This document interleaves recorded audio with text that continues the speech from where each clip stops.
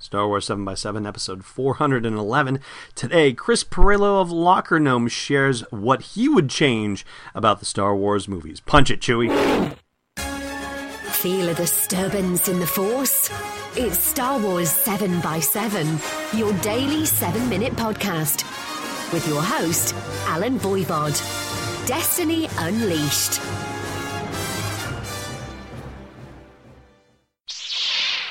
Hey, Rebel Rouser.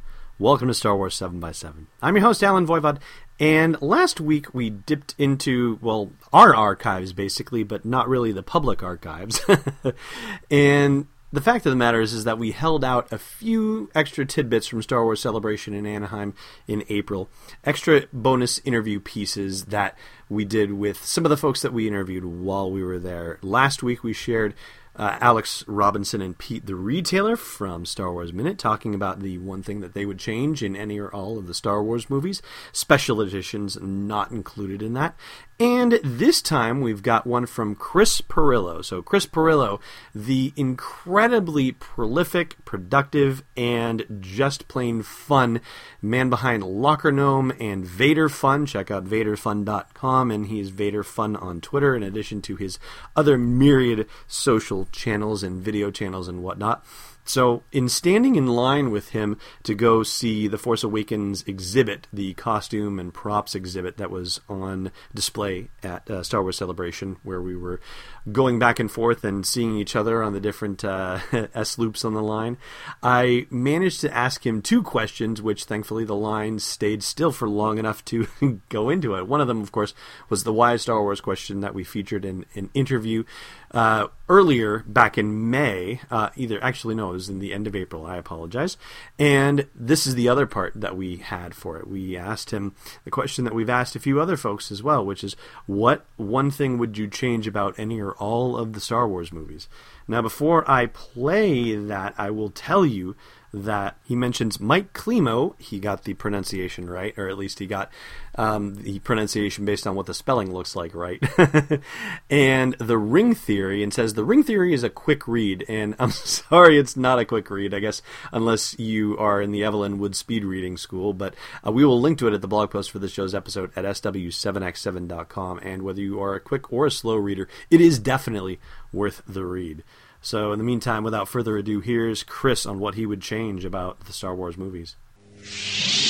I would remove George Lucas, not from a creative front from the prequels, but I would have removed him from directing the prequels and having as much control as he did, because I appreciate him to the ends of the earth. I am not a prequel apologist, but I also believe in the Star Wars Ring Theory, which you should read if you have not. It's a quick read, and it's an absolute must-read as far as I'm concerned, whether or not you subscribe to the theory. I think Mike, and I want to say his last name's Climo. I've never actually said it out loud before, but he's done a fantastic job. The StarWarsRingTheory.com, which lends... I guess a great amount of weight to the idea of Lucas talking about it being poetry and stanzas and rhyming. He put a finer point on it. And as far as I'm concerned, his essay, The Star Wars Ring Theory, Mike's, needs to be turned into a documentary, because he explained it in a very cogent fashion and helped me appreciate the prequels at a deeper level. But that said, I would like to believe that the prequels could still be salvaged in editing, removing a lot of dialogue, a changing of how things are done without necessarily violating the Star Wars Ring Theory. But also, again, to take a step back, I would remove Lucas from certain parts of the production, because I think that's where the prequels kind of veered off course. Telling that same story could have been done in a better fashion by somebody else. Right, because all the elements are there. They're there. I was talking to somebody who said, the actual form and the structure is there. It's just there wasn't, the meat was not there. Okay, there was no emotional attachment. Yep. So as I was thinking after seeing Guardians of the Galaxy to jump fandoms, I really liked that more than any other Marvel Studios produced movie. Mm-hmm. And I mean, I'm not a comic reader. I mean, I like comics, but it's not Marvel. MCU is not my thing. It's not my fandom. But I enjoyed it. I really enjoyed it. I couldn't figure out why, and it had a certain Star Wars-esque feel to it. And I'm talking about, the original movies. You had this camaraderie of not misfits necessarily, but, people, various backgrounds, they come together and they need to work together. But that whole friction. The friction that was there. Yeah. The emotional attachment you had to characters, and there was little to no emotional attachment even with characters that I might have known, that I might have appreciated, I still didn't feel anything for them in the prequels. Right. As much as I liked who they were, certainly from my, what I wanted to know, I still want, and it's not going to happen, I want the prequels to move into EU and be legends and kind of be redone. That's what if you were to ask, and I don't know if it's going to happen, but I'd imagine that someone who just understands what this means, all the people coming together. It's like the difference between watching the trailer with thousands of people in the same room. The other day, seeing the second teaser, right? And having that emotional impact, on yourself because you're sighing at the same time, you're screaming at the same time, you're cheering, and it's like almost on cue. Like we had a script, audience cheers, right. Audience sighs, and we all did the same thing. We were a collective mind.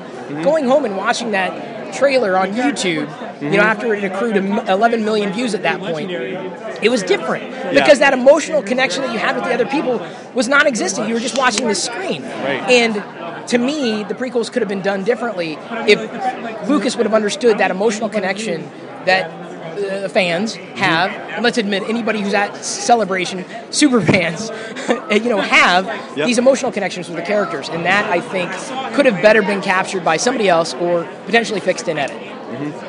So there's a long answer to a very short question. No, perfect. I love it. All right, it's time for your trivia question. I'm betting heavily on the Sebulba. And that's why he's broken alone in Attack of the Clones. All right, what was Luke Skywalker's call sign during the Battle of Hoth? That's what we asked yesterday, and the answer is Rogue Leader. Today's question, what city's customers are anxious to avoid attracting attention to themselves? Thanks for listening to another episode of Star Wars 7x7. And hey, before you go blasting your way out of Mos Eisley, check out SW7x7.com for show notes, links, photos, videos, and more.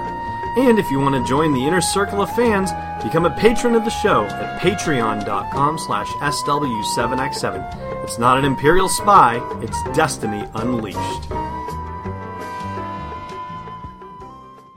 This podcast is not endorsed or sponsored yet by Lucasfilm Limited, Disney, or 20th Century Fox, and is intended for entertainment and information purposes only. Star Wars, the Star Wars logo, and all names and pictures of Star Wars characters, vehicles, and any other Star Wars-related items are registered trademarks and/or copyrights of Lucasfilm Limited or their respective trademark and copyright holders. May the Force be with them. All original content is copyright 2015 by Star Wars 7x7. We hope you love it!